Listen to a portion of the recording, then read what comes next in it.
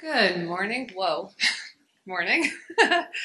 Today's scripture reading is Hebrews 7, 1 through 28. 28 verses, guys. Okay. For this, Melchizedek, king of Salem, priest of the Most High God, met Abraham returning from the slaughter of the kings and blessed him. And to Abraham apportioned a tenth part of everything. He is first, by translation of his name, King of Righteousness, and then he is also King of Salem, that is, King of Peace. He is without father or mother or genealogy, having neither beginning of days nor end of life. But resembling the Son of God, he continues a priest forever. See how great this man was, to whom Abraham, the patriarch, gave a tenth of the spoils. And those descendants of Levi who received the priestly office have a commandment in the law to take tithes from the people, that is, from their brothers, though these also are descended from Abraham. But this man, who does not have his descent from them, received tithes from Abraham, and blessed him who had the promises. It is beyond dispute that the inferior is blessed by the superior. In the one case, tithes are received by mortal men, but in the other case, by one of whom it is testified that he lives. One might even say that Levi himself, who receives tithes, paid tithes through Abraham, for he was still in the loins of his ancestor when Melchizedek met him. Now, if perfection had been attainable through the Levitical priesthood, for under it the people received the law, what further need would there have been for another priest to arise after the order of Melchizedek, rather than one named after the order of Aaron? For when there is a change in the priesthood, there is necessarily a change in the law as well. For the one of whom these things are spoken belonged to another tribe, from which no one has ever served at the altar. For it is evident that our Lord was descended from Judah, and in connection with that tribe Moses said nothing about priests. This becomes even more evident when another priest arises in the likeness of Melchizedek, who has become a priest not on the basis of legal requirement concerning bodily descent, but by the power of an indestructible life. For it is witnessed of him, "You are a priest forever, after the order of Melchizedek." For on the one hand, a former commandment is set aside because of its weakness and uselessness, for the law made nothing perfect. But on the other hand, a better hope is introduced through which we draw near to God. And it was not without an oath, for those who formerly became priests were made such without an oath. But this one was made a priest with an oath by the one who said to him, "The Lord has sworn and will not change his mind. You are a priest forever." This makes Jesus the guarantor of a better covenant. The former priests were many in number because they were prevented by death from continuing in office, but he holds his priesthood permanently because he continues forever. Consequently, he is able to save to the uttermost those who draw near to God through him, since he always lives to make intercession for them.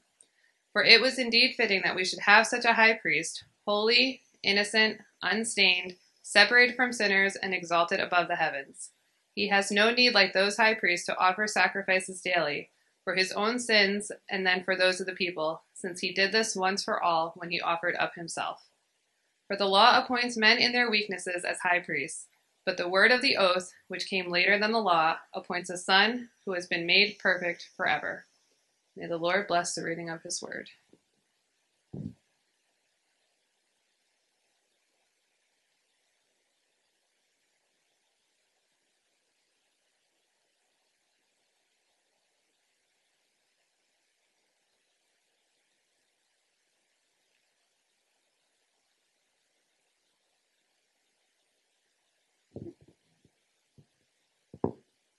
How about now? Okay. Anyway, so if this happens to be your first Sunday with us, I want to point out the obvious. There's a lot of words and phrases in this passage that may seem confusing, otherworldly. Words like Levites, tribes, high priests, Melchizedek, and I get that's confusing. I want to give you one question though, based on one of those words, one of those phrases, high priest. And I want to ask you this question: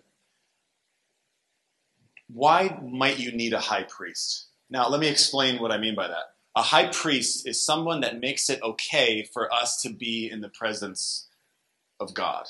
A high priest is someone who makes it okay for us to be in the presence of God. So do you need that? Do you need somebody to make it okay for you to be in God's presence? Do you need that? And I think the only way you're going to know the answer to that question is if you know who God is and you know who you are. You know who the true God is, and you know really, truly who you are. That's the only way you can know the answer to the question, do I need somebody to make it okay for me to be in the true God's presence? So, we made it to Melchizedek. We've been going through Hebrews, and we've mentioned him multiple times in chapter 5 and chapter 6. And now in chapter 7, there's this lengthy explanation of who he is and why, as he said earlier, why it gives us a deeper understanding of the gospel, a deeper understanding of Jesus. And so we're going to dig into the passage today and of how it does that. Because he quoted Psalm 2 earlier in Hebrews, talking about Jesus, our King, the King of Kings, that rules forever. But then he also quoted Psalm 110, that Jesus isn't only our King, he's also our high priest. But there was no one that ever had that dual office of king and high priest. And that's one of the reasons he brings up this figure, Melchizedek, who had both offices. And somehow that connects with how Jesus is both our king and our high priest. And then last week, when we were at Victorious Life, we went through Hebrews 6, 13 through 20, and we ended off with the hope that Jesus is the anchor of our very souls, that Jesus is in the heart of heaven, already there in glory, anchored, and will bring us home, even with the winds and the waves and the storms that may hurt us, but they won't move us. He's got us. The trajectory doesn't change. He will bring us home. We have a hope for the future, and the passage today just increases the hope that we have in Jesus. Because I don't know about you, but when you think about the future, and you think about a long time from now, where is the confident hope you can have that you're going to be okay? If I think about my life and even you go back a couple years and maybe not a whole lot changes, not monumental changes, but you go back 10 years, you go back a decade, and a lot changes. If I go back just 2 of those decades, I was 13 years old. My mom would call me a teeny bopper, and I hated that. It's like, finally was a teenager. I'm a teenager, Mom. And she'd be like, you're a teeny bopper. And so, didn't like that. Just 2 decades ago. And we think about the future, and you add a decade, 2 decades, 5 decades, not even to mention 1,000 years from now. Where is your confidence that you're going to be okay? Where is your hope?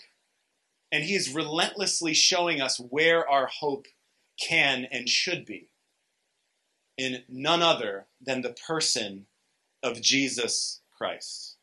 Today, the passage just strengthens our hope in him. Here's the main idea of Hebrews chapter 7. God gives us his word that Jesus will keep us in right relationship with God forever. Not temporarily, forever. God gives us his word that Jesus will keep us in right relationship with God forever, always. So the breakdown of the passage today, we're jumping around a little bit. It's a whole chapter. I'm not going to keep you here for 12 hours and go verse by verse, as I usually try to do. But first we see the precedence of Melchizedek. Precedence of what? I'll explain. But that's verses 1 through 16. Secondly, he brings our attention to the priests, plural, of the Old Covenant, and that's mentioned in verses 18, the first part of verse 19, and verse 23.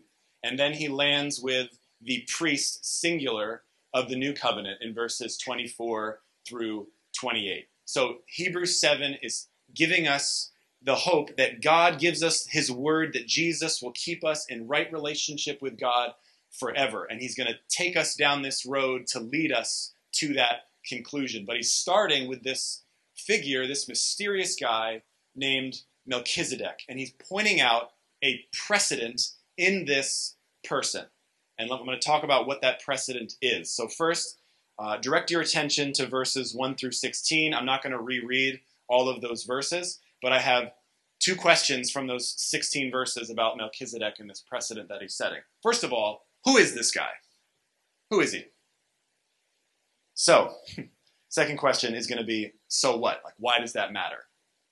Why does he matter? Why is he brought up here in this passage? So first, who is this guy? Will the real Melchizedek please stand up? Because if you do some research and you do some reading about it, you'll find multiple theories about who this enigma, this mysterious figure, Melchizedek, was. I found eight, and I'm sure there's more. I didn't do a super heavy dive on this, but I found at least 8 theories of who this person is. And I had the thought, some people, if you ask, what's the first question you're going to have?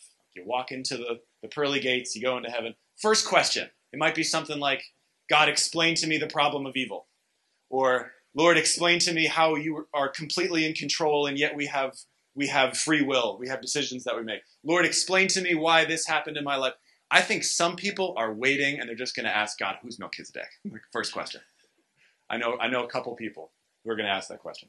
So here's my my answer to that question. There's at least 8 theories. I'm going to give you 6, and then I'm going to tell you very briefly why I don't think it's any of those, and then I'm going to give you 2 more and say how they have good biblical support, and then pick one of those and then go from there. You following? Okay. So I didn't write these down. I'm just going to go through them quick. Who is this guy? Here's the first 6 theories about who he is. 1, Shem, one of the sons of Noah that God blessed. And if it's not Shem, it's one of his descendants. That's one of the theories of who Melchizedek is. Secondly, an angelic redeemer, some divine figure, I read Michael the archangel or some other angelic being that redeems. Third, an end-time priest. Fourth, the Holy Spirit. Fifth, an unfallen Adam sent to observe God's creation. That's an interesting one.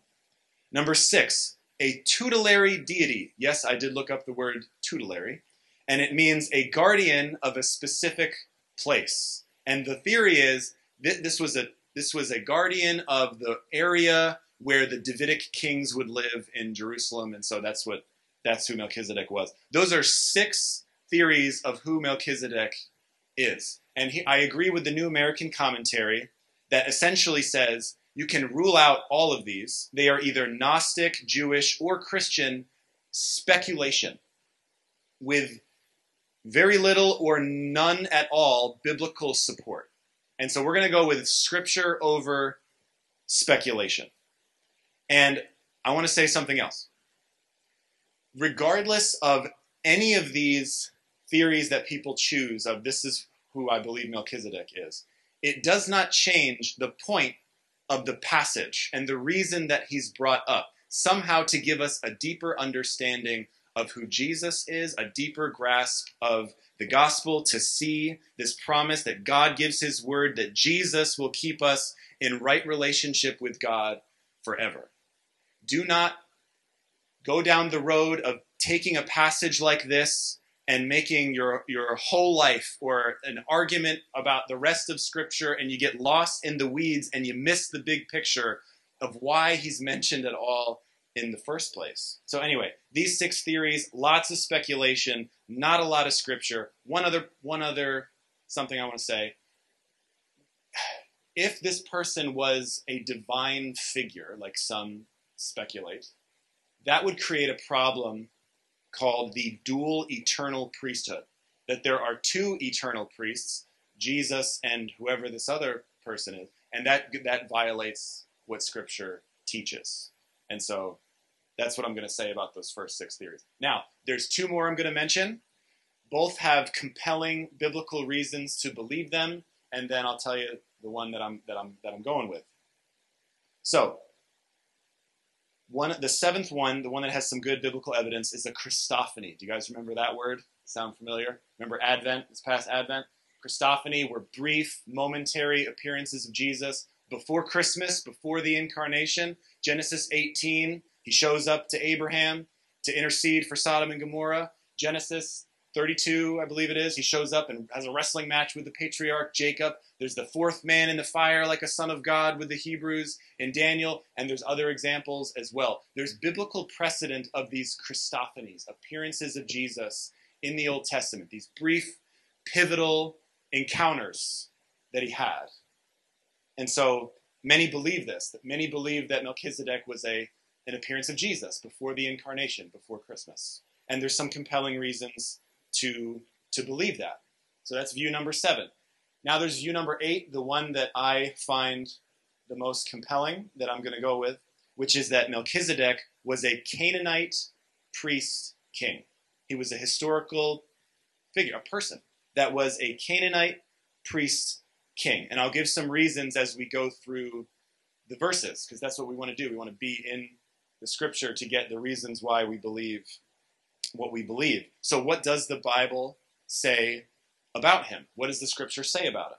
Now, Melchizedek is mentioned, and the only time he appears is in Genesis chapter 14, when he shows up to Abraham. And that's what our passage talks about today. But he also is mentioned in Psalm 110. So we have Genesis 14, Psalm 110, and in our passage today, Hebrews chapter 7, which references both of those passages.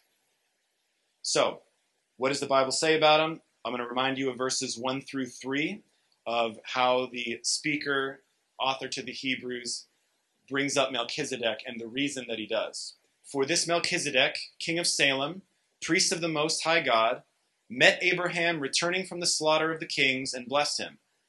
And to him Abraham apportioned a 10th part of everything. He is first, by translation of his name, king of righteousness. And then he is also king of Salem, that is, king of peace. He is without father or mother or genealogy, having neither beginning of days nor end of life. But resembling the Son of God, he continues a priest forever. In these verses, I see him talking about the position of Melchizedek, the historical account of Melchizedek, and the name Melchizedek. The position is that he is both a king and a priest. And we're already jumping ahead a little bit. This is significant to show eventually how Jesus is both our king and our priest. But he was a king, Melchizedek was a king of Salem. Now, Christian and Jewish tradition both hold to the belief that Salem was ancient Jerusalem, the city-state of Jerusalem. Jewish and Christian tradition hold to that. On top of that, Psalm 76, verse 2, uses Salem synonymously with Jerusalem.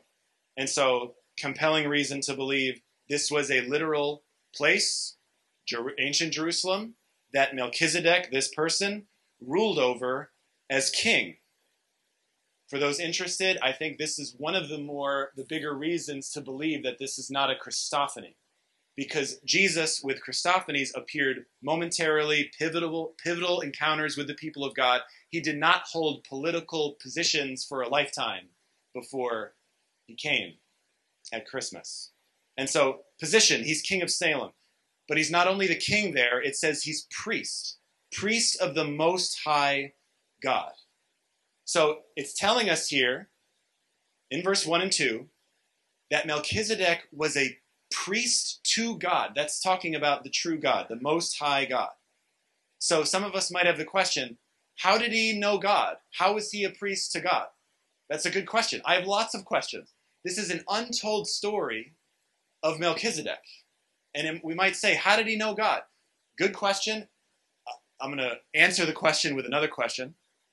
How did Job know God? Job lived during the time either of the patriarchs or maybe even before, and there's no account there of how he got a relationship with the true God either. And so, an untold story, but he's king of Salem and priest of the Most High God. Then he tells us, reminding us of Genesis 14, when this guy showed up. And the answer is he showed up in Genesis 14 after Abraham, who we talked about last week, right? First pilgrim of the faith, the patriarch that God would start the nation of Israel through with him and Sarah. He shows up to Abraham after Abraham rescues his cousin Lot, who had, long story, there were these kings, 4 of them that were upset with these 5 other kings because they weren't paying tribute. So they went and killed a lot of them and took their stuff, and took Lot, who lived in the land of Sodom. And Sodom's in danger. Lot is in danger. And so Abraham goes with 318 trained men and rescues his cousin and comes on back to where they were living. And on the way back, this person, Melchizedek, shows up and somehow knows who Abraham is and blesses him and receives a tithe from him. He blesses him and he receives a tithe from him. What's happening here? He's doing these priestly duties, blessing, receiving tithe. Some may ask, if he's receiving tithe, does that mean he's being worshipped? It's another interesting question. And my response would be no. When the Levites tithed, when the Israelites tithed to the Levites, they weren't worshiping the Levites. The tithe was going to God. Please don't worship people that accept tithes today either. It's for the Lord and the furtherance of the kingdom of God. But there's the historical account of Melchizedek. He just shows up, blesses Abraham, receives a tithe. And then he points out his name here in verses 1 through 3, Melchizedek. It's a two-part word that means king of righteousness, Melchizedek. And he ruled over Salem. Salem means peace, derived from the word shalom. And so he's using a literary technique here to show that, yes, his name means king of righteousness, and since he's ruling over Salem, he's like king of peace. And this is supposed to remind us of Jesus, right? Retrospectively, we see Jesus is king of righteousness. Jesus is, as Isaiah 9 prophesied, prince of peace. And so we're thinking about him. But the main reason that Melchizedek is highlighted here for us in these verses, in chapter 7, for this message, is to show the uniqueness of Melchizedek's priesthood. That's what he's getting after in verse 3. The uniqueness of his priesthood. So he's king and priest. What kind of priest? What order of priesthood is this? And that gets us to verse 3. He is without father or mother or genealogy, having neither beginning of days nor end of life. But resembling the Son of God, he continues a priest forever. Can I tell you, I stared at these verses for a long time this week and was like, tell me what you mean, please. He is without father or mother or genealogy, having neither beginning of days nor end of life, but resembling the Son of God, he continues a priest forever. Now, if we take that literally, that's supernatural origin. That's a supernatural origin. No beginning of days, no end of life. But I want to read to you what the New American Commentary says on this. It's possible to take the words literally, as implying supernatural origin. However, the better interpretation is that his parents are not recorded in Scripture. There's an example of this in Esther chapter 2, verse 7. It says Esther had neither father nor mother. It's not that she literally had no father or mother. It was explaining why Mordecai, her cousin, was taking care of her. His parents were not recorded in Scripture, and the Scripture is silent concerning the genealogy of Melchizedek altogether. The key of interpreting the withouts, without mother, without father, without, is to highlight the fact that there's no genealogy recorded for Melchizedek. Why does that matter? Because he's gonna bring up the fact that this is in direct contrast with the only priesthood the Hebrews knew of, which was the Levitical priesthood through the Mosaic covenant, where you had to know your genealogy. You could only be a priest if you were a Levite. You had to have two Israelite parents from the tribe of Levi, descended from Aaron, in order to be a priest. The primary purpose of the statement is not to establish a factual point, but to exhibit the radical difference that existed between the priesthood of Melchizedek and the more familiar priesthood of the Levites. That's why he brings it up, to show the distinction here. So the sudden appearance and disappearance of Melchizedek with no genealogy, with no record of history, evokes the notion of timelessness, which was prefigured, which was in an anticipation in Melchizedek, but is fully realized in Christ, the timeless one. You see, what's true of Melchizedek in a limited and literary sense is true absolutely of Jesus, the one who's not just testified to be living, as it says in verse 8, but who has an indestructible life, who is raised from the dead. and who is our high priest forever. That's what he's getting after when he gets to verses 15 through 16. It says this becomes even more evident when another priest arises in the likeness of Melchizedek, who has become a priest, not on the basis of legal requirement concerning bodily descent, but by the power of an indestructible life. So, let me summarize all of that to get to the point that he's mentioned. Why is he mentioned? The uniqueness of Melchizedek. Here it is. Because he established a precedence of a priesthood, not by posterity or lineage or law, but by promise. Okay, I'm going to say that again. Why is Melchizedek mentioned here? It's not to come up with this whole theory of this random person from the past just because. He's brought up because he established a precedence of a priesthood that was put together not by posterity, not descendants, not by lineage, not by law, but by promise. By the promise of God. He's brought up. So this is how we're going to find out. Jesus is our high priest. He's not a descendant of Levi, he's a descendant of Judah. There were kings in the line of Judah, in the tribe of Judah, but not in the line of, he's not part of the tribe of Levi, so he can't be a priest from the Levitical tribe. But he is one by promise, by the word of God, similar with what happened with Melchizedek. And he points out in this passage that the order, the pattern of priesthood in Melchizedek, that's by promise, is greater than the priesthood that was given through the Mosaic covenant for the Levites. That's what verses 4 to 10 are all about. I'm not going to reread those verses. I'm just going to explain it to you. In verses 4 to 10, where he was saying that essentially since Abraham tithed to Melchizedek, and in the very act of him tithing to Melchizedek, it's showing that the order of priesthood that Melchizedek is greater than the order of the Levite priesthood, because the Levites, none of them had been born yet. They were still in the loins of Abraham, it says. They were still a sparkle in Abraham's eye. They haven't been born yet. And yet the tithe from Abraham is going to a greater priesthood, the priesthood of Melchizedek. And that's the one to whom Jesus belongs to. Jesus is a priest after the order, after the pattern of Melchizedek, by the word of God, by the oath of God. And that's greater than the Levitical one. And that's why he brings up in verses 18 through 19, verses 23 and 27, he reminds us of the priests of the Old Covenant to point out the weaknesses there and the need for a new kind of priest. And that gets us to the priests, plural, of the Old Covenant. And he points out for us the provisional sacrifices, the temporary ones of the Old Covenant, and the temporary priests of the Old Covenant. And that's in verses 18 through 19, verse 23, and verse 27. So the provisional sacrifices, look at verse 18. For on the one hand, a former commandment is set aside because of its weakness and uselessness, for the law made nothing perfect.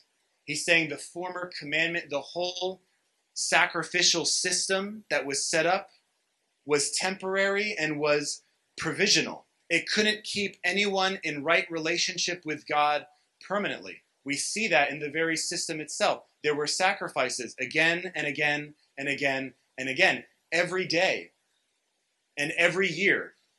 Every day that the priests had to sacrifice first for their own sins and then for the sins of the people. It showed the weakness in the very system itself in it. And then on top of that, verse 23 says they just kept on dying. The former priests were many in number because they were prevented by death from continuing in office. They had to keep raising up new ones. This couldn't last forever. It was temporary. Now, I want to point out, I read something from N.T. Wright in Hebrews for Everyone, a commentary on Hebrews. He points out that in Europe, in many of these ancient churches, these parishes, there were lists of previous priests and pastors. And there'd be 600 something names of all these different priests and pastors that used to serve in the church over the years. And he points out that when you're reading that, there might be 3, maybe 4 at most that were still alive, and everybody else had passed away.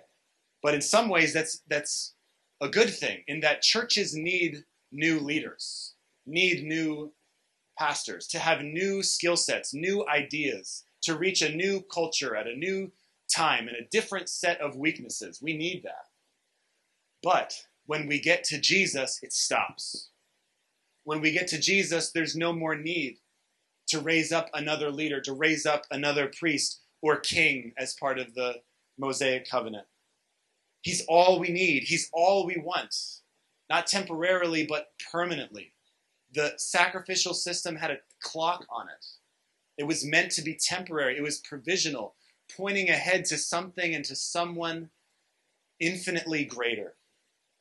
And that gets us to the priest singular of the new covenant in verses 24 to 28. So God gives us his word that Jesus will keep us in right relationship with God forever. And he's showing us how we can have hope and confidence that that's true. And it's true because Jesus is our high priest. Verses 24 through 28. So in verses 24 to 25, it talks about his permanent priesthood. And then in verses 26 to 28, the kind of priest that he is and that we need, our perfect priest. Look at verses 24 to 25. He's our permanent priest.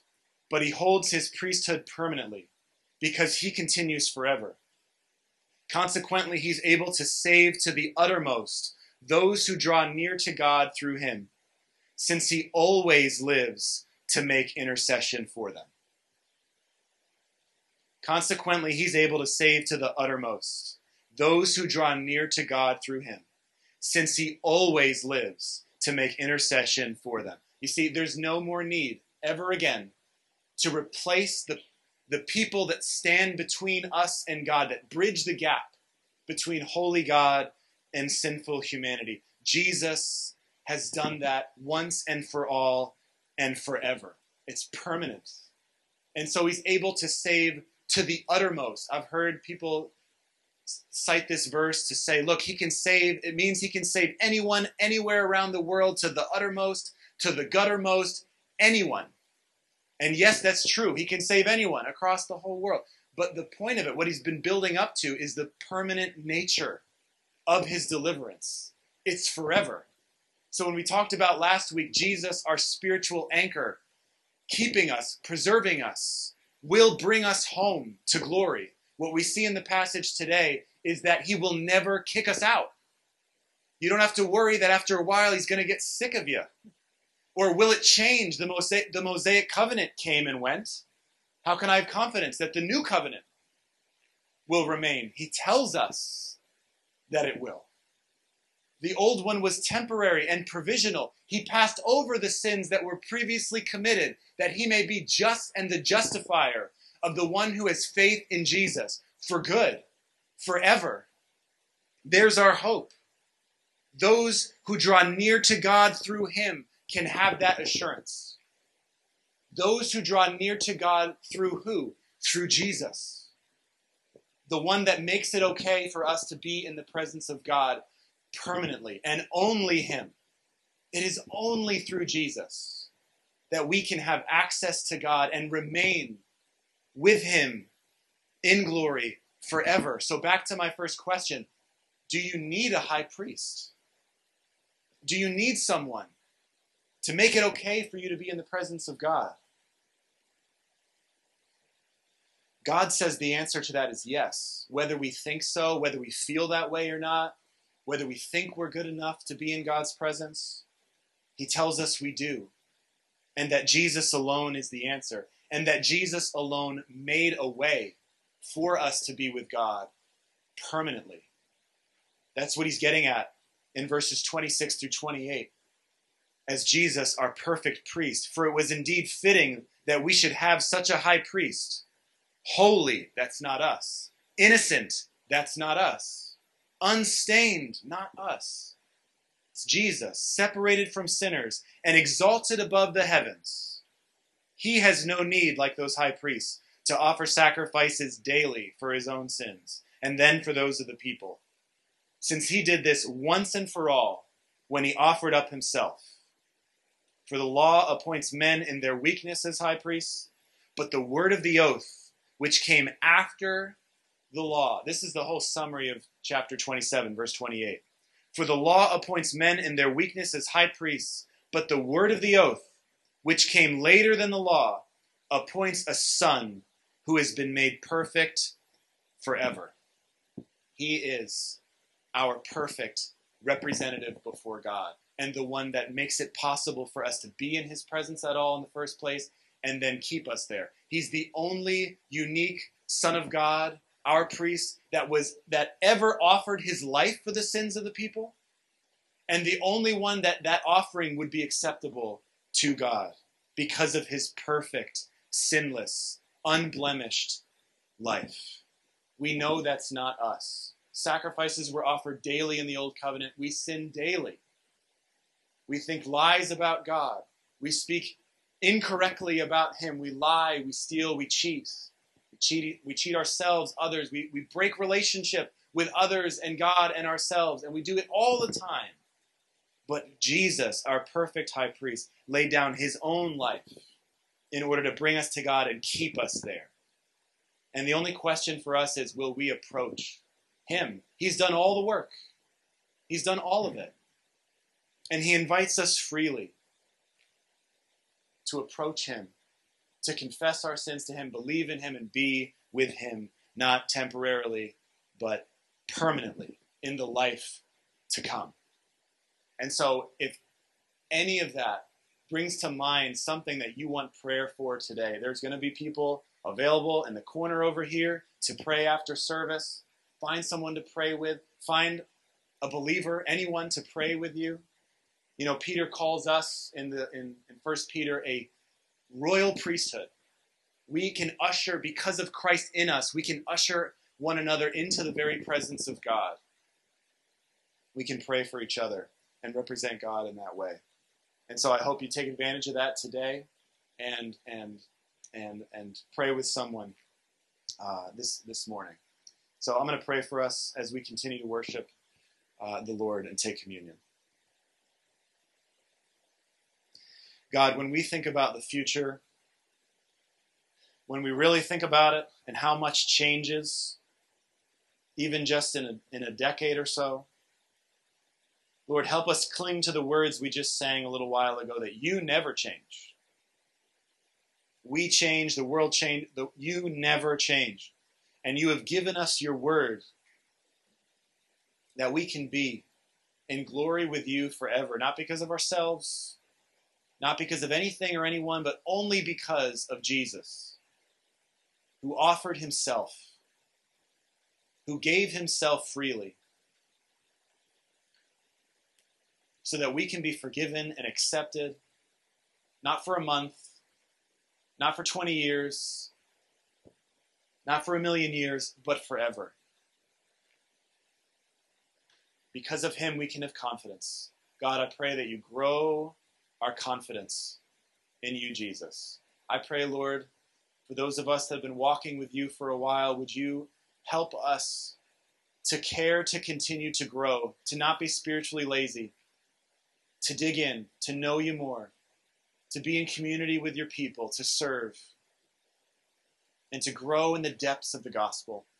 And God, I pray for anyone here that knows they don't have hope for the future. They have no idea where they'll be. God, I pray that somehow you get through to them, that you speak to them, and that they would want to know you more and cling to the only hope that we could ever have, you, Jesus. We pray it in your name. Amen.